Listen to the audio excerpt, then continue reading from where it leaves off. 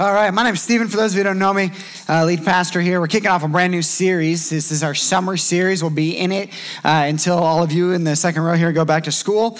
And it's called Exceedingly Righteous.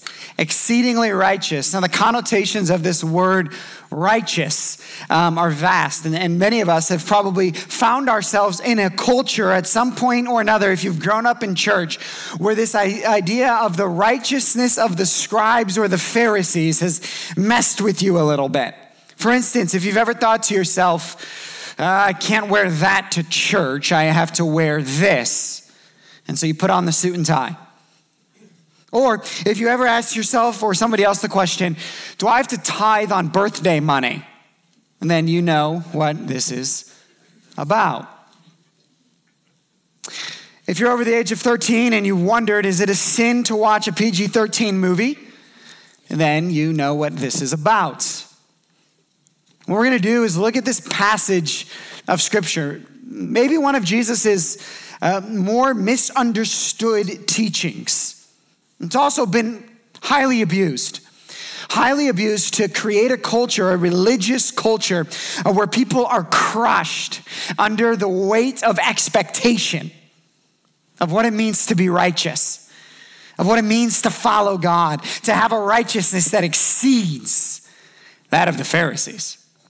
On the other hand, at times this text has been used to create a license, a freedom to do whatever we want without idea of rebellion or consequence.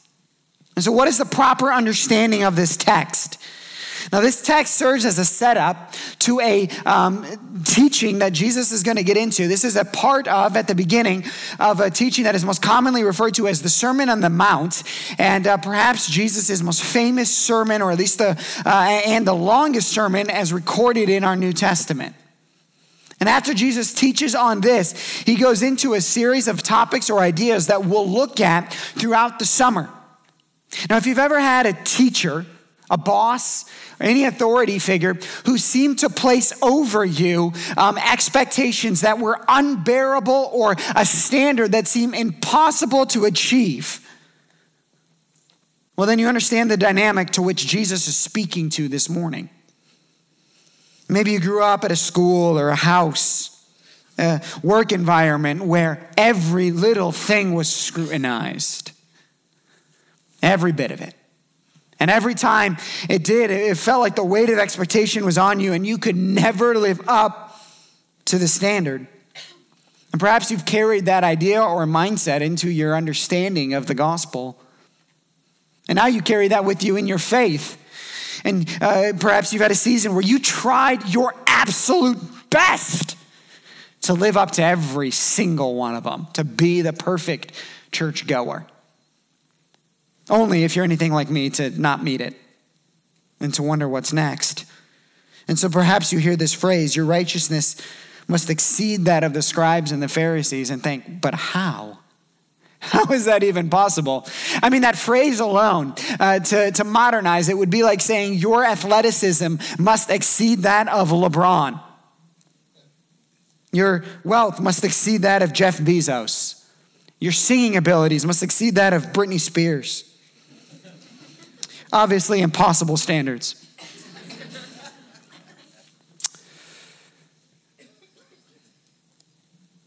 What does it mean to have a righteousness that exceeds that of the Pharisees? Because the stakes are high.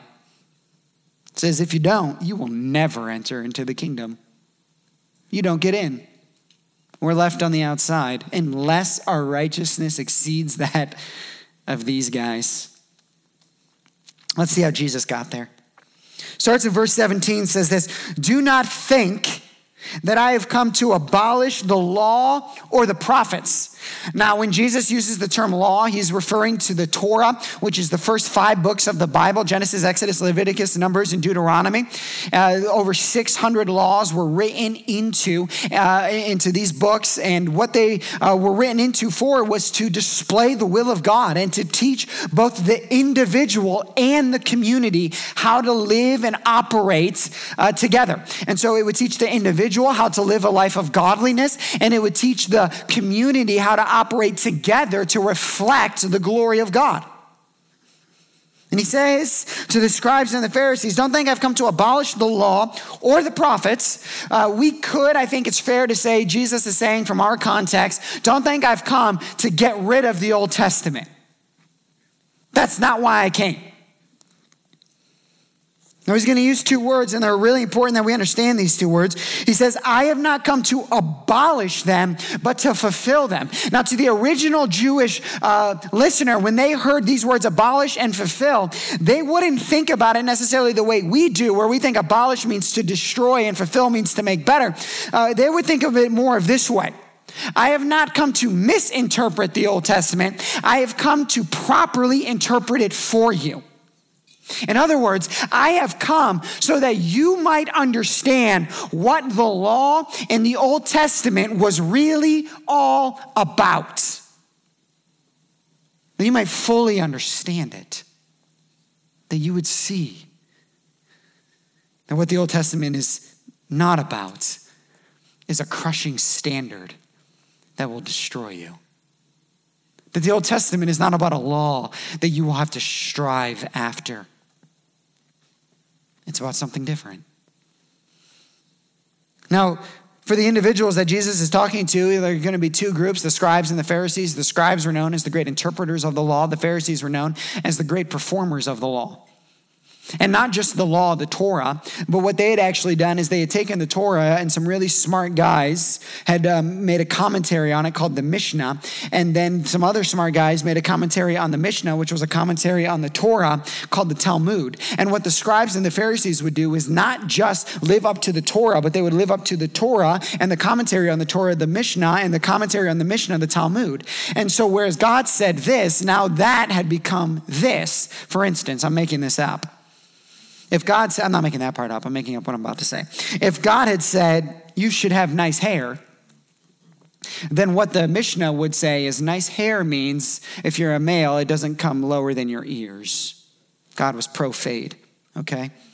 Now, the other guys would come along. That's actually kind of funny. Okay, now, the other guys would come along and they would say, well, not only did he mean that, he also meant it has to be parted to this side.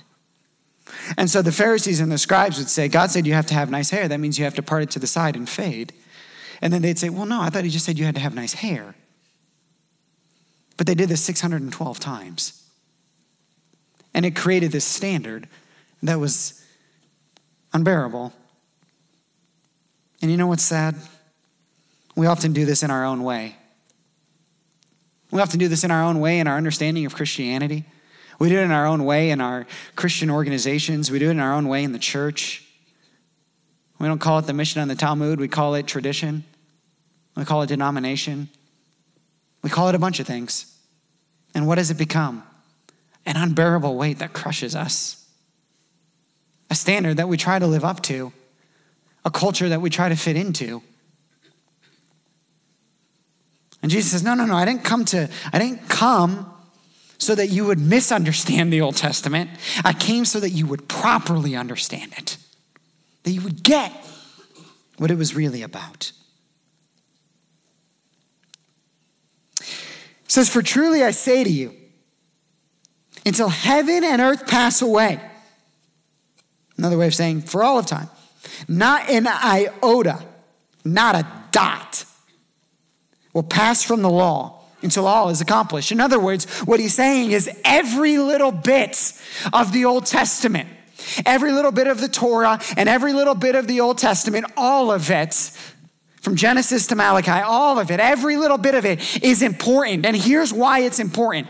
It's important because it teaches you as the individual how to live a life of godliness, if you properly understand it. But it also teaches something else. It doesn't just teach how the individual lives a life of godliness. It also teaches how the community creates a community that reflects the kingdom and the community of the Trinitarian God. It's individual and it's corporate. Now, in an individualistic society, we love the idea of an individual standard. Oftentimes we rebel against things that are communal. But the law was set up not to just be individual. It was set up so that the children of God, the Israelites, might understand how the community was supposed to interact. In fact, great studies have been done that the reason the tithe was written in the way that it was written in, the tithe is 10%, was a matter of the human heart. But you know what it also was? A way to ensure that there was no one in need. It wasn't just about the individual. It was about taking care of every member of the community. And so he says, don't get rid of any of it. Because if you see how it's all properly understood and interpreted, if you get that, oh, then it's good for the individual and it's good for the community. It'll teach you a heart of godliness. You can't study this text and your mind not go to another text. Another text later, Jesus is asked, hey, what are the most important commandments? Since you, Mr. Jesus, didn't come to abolish them, but to fulfill them, tell me which ones are most important. And what does Jesus say? Well, I'll sum them up for you. Jesus says, love the Lord your God with all your heart, mind, soul, and strength. Love me in such a way that reflects that you love me as an individual. But he doesn't stop there. What does he say next? Love your neighbor as yourself. Jesus says, okay, I'll sum up all of the commandments. I will sum them all up for you. I'll teach you how to properly understand them. You love me with everything you are, and you live in such a way that produces the community that I desire. It's both. It's both. He says, so don't get rid of any of it. Because if you do, you won't know how to love me the way you ought to. And if you do, the community will not be what I desire it to be. Deuteronomy 17, 16 through 17, this is a part of the Torah, the original law written in. God says this, only he, whoever he is, must not acquire many horses for himself, or cause the people to return to Egypt. Whenever Egypt is referenced in the Old Testament, it's a real place, obviously, but it's also supposed to symbolize the place of slavery. He says, or cause the people to return to Egypt in order to acquire many horses. Since the Lord has said to you, you shall never return that way again. And he shall not acquire many wives for himself, lest his heart turn away, nor shall he acquire for himself excessive silver and gold. And so here you have this Old Testament passage. God is writing the law, and he says, don't go after these three things: horses, many wives, and wealth. Now on the outside, we could look in and we could say, okay, that means I can't have more than X amount of horses. I don't know what many is. Can't have more than that. Got to stay underneath that so I can have my righteousness. Okay, he says, don't acquire many wives. The rest of the Bible gives us a hint. One is great, okay?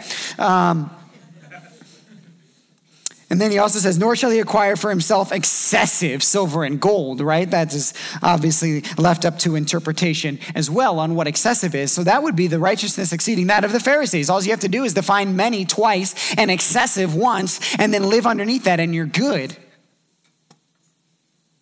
But what's going on here?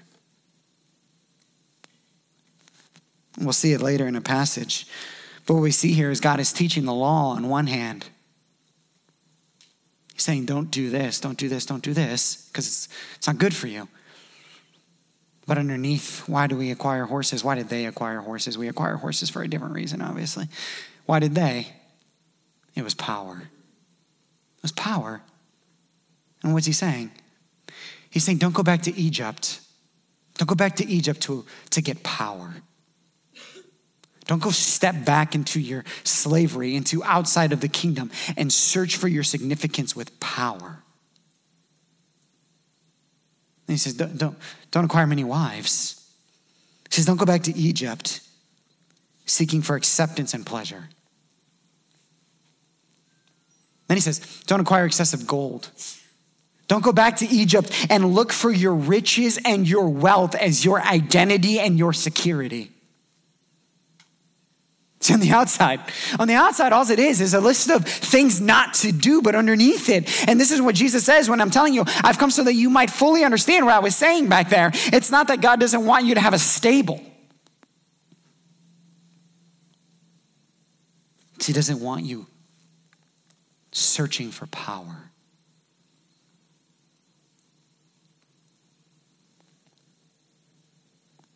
So he says, don't get rid of any of it. It's all important. Now this guy comes along. It's famous, named Solomon. Look at Solomon. Now King Solomon loved many foreign women, along with the daughter of Pharaoh. Where's the daughter of Pharaoh from? Egypt. Moabites, Ammonites, Edomites, Sidonian, and Hittite women, from the nations concerning which the Lord had said to the people of Israel, now quoting Deuteronomy, you shall not enter marriage with them, neither shall they with you, for surely they will, what? Turn your heart after their gods. Solomon clung to these in love. He had 700 wives who were princesses. I'm sure they all felt that way. And 300 concubines. And his wives turned away his heart. For when Solomon was old, his wives turned away his heart after their gods, and his heart was not wholly true to the Lord his God. In other words, he didn't love the Lord his God with all his heart, mind, soul, and strength, as was the heart of David his father. What happened? He ignored God. He got rid of one little dot, the word not. And the law said, don't acquire these things, and he just went and acquired these things.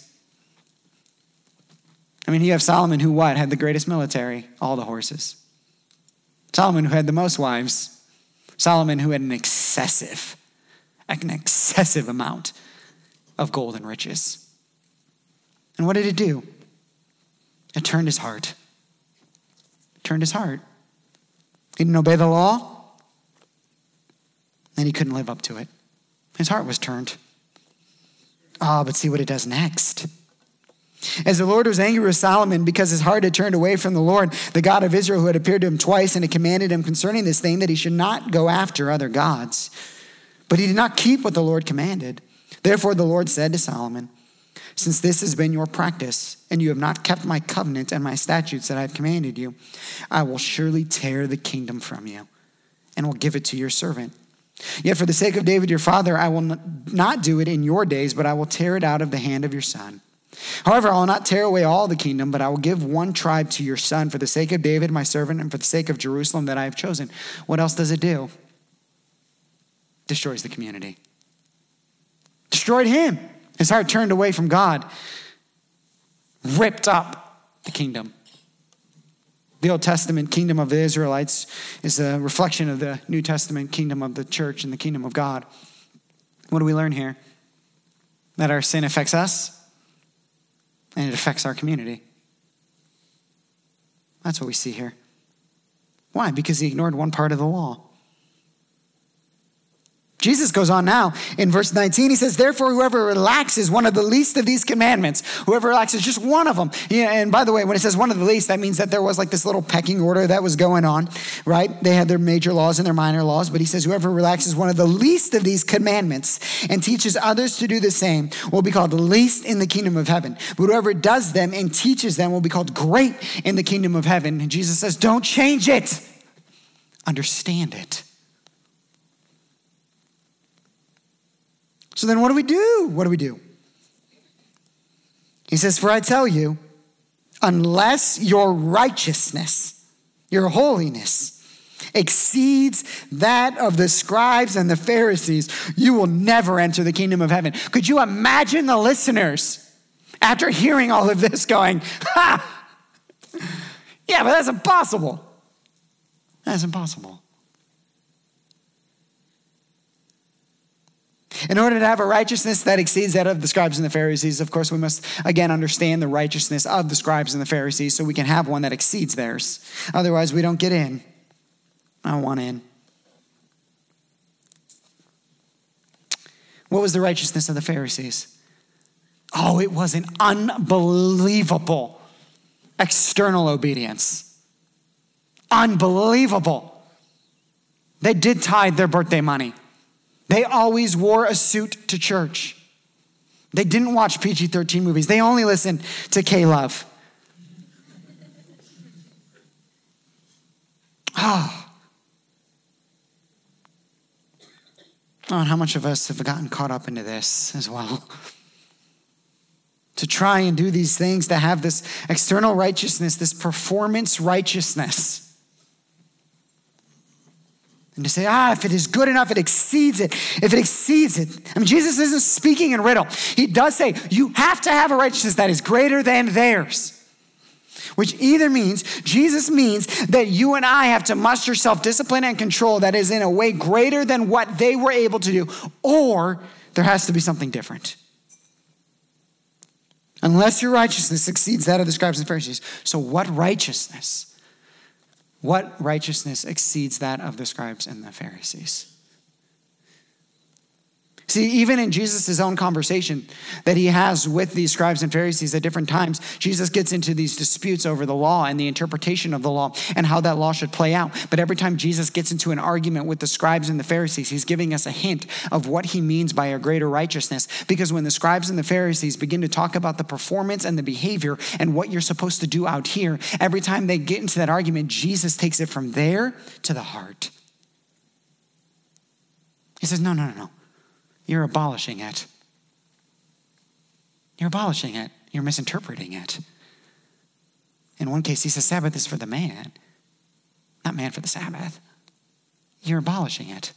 Let me fulfill it. Let me interpret it for you. Let me tell you about the greater righteousness. Now here's where it gets interesting.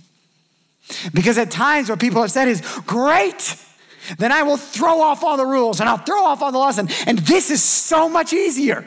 This is so much easier. But it's not. Oh, it's actually way harder. Sorry. It's way harder. Because over here, let's just take the tithe as an example, since I brought it up a couple of times. Jesus says when you should tithe, or when you tithe, don't do it like this, don't do it like this, right? And so you have this idea of the tithe, and if you're a good scribe and a good Pharisee, you have figured out exactly how you're supposed to tithe and when you're supposed to tithe and what the tithe looks like and all of that. And if you administrate your life well enough and you have a good enough Excel document and all of these types of things, then you can do it. You can do it. And in fact, you can make it easy. But then Jesus says, let me teach you about the greater righteousness.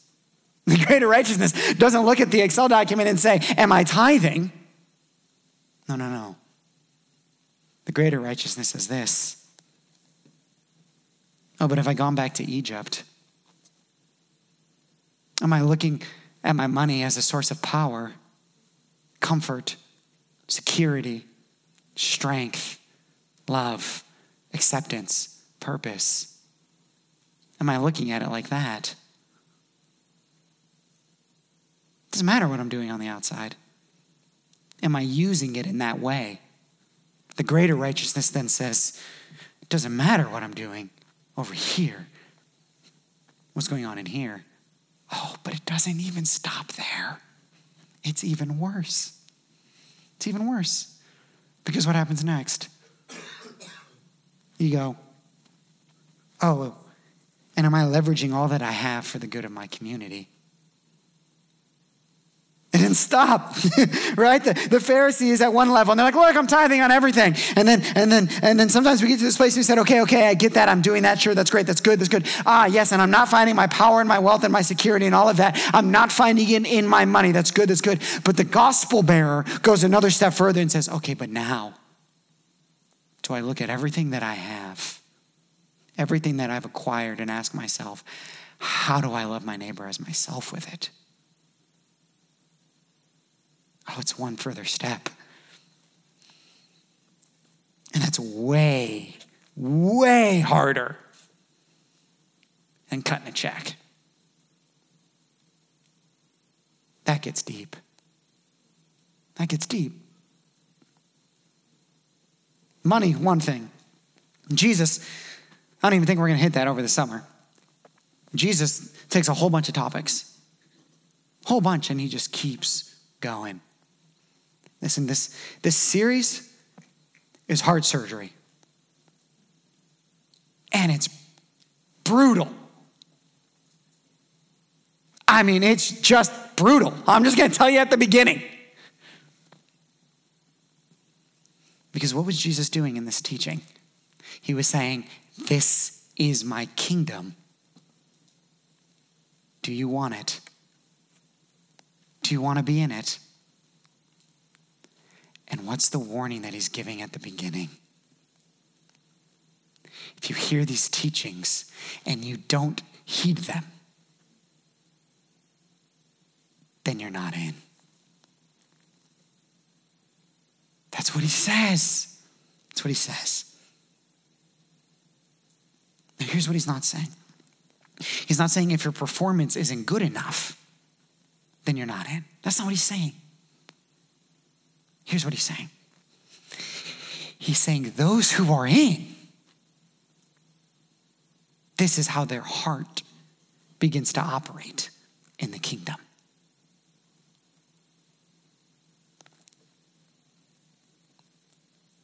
Oh, and it's brutal.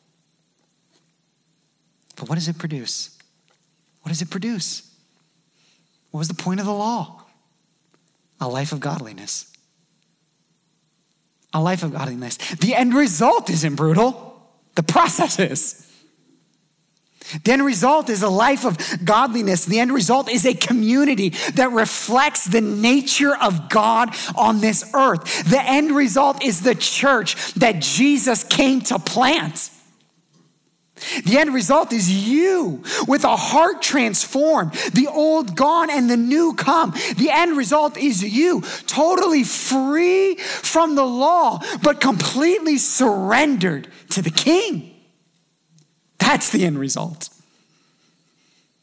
And the end result is a community that loves their neighbor as themselves, that reflects beautifully the Trinitarian community we see in God the Father, God the Son, and God the Spirit.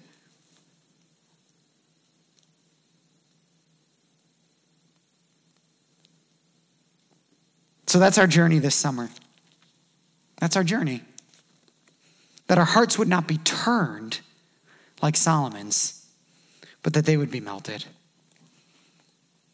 They would be melted. Melted by what? By properly understanding the Old Testament. By properly understanding that every time the law was given and every time the law was rebelled against, that there was a payment for that rebellion. And in the Old Testament, it was a sacrifice of a pure, spotless lamb. And the sacrifice covered the rebellion. And Jesus shows up later and says, let me teach you the fulfillment of this law. Let me teach you the fulfillment. Sin still must be paid for, but I will pay it. I will be crushed under the law so that you don't have to be crushed by it.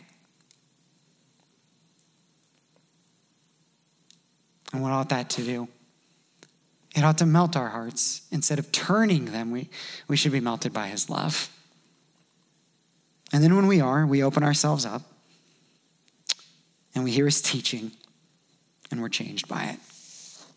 And that's my hope and prayer for you this summer.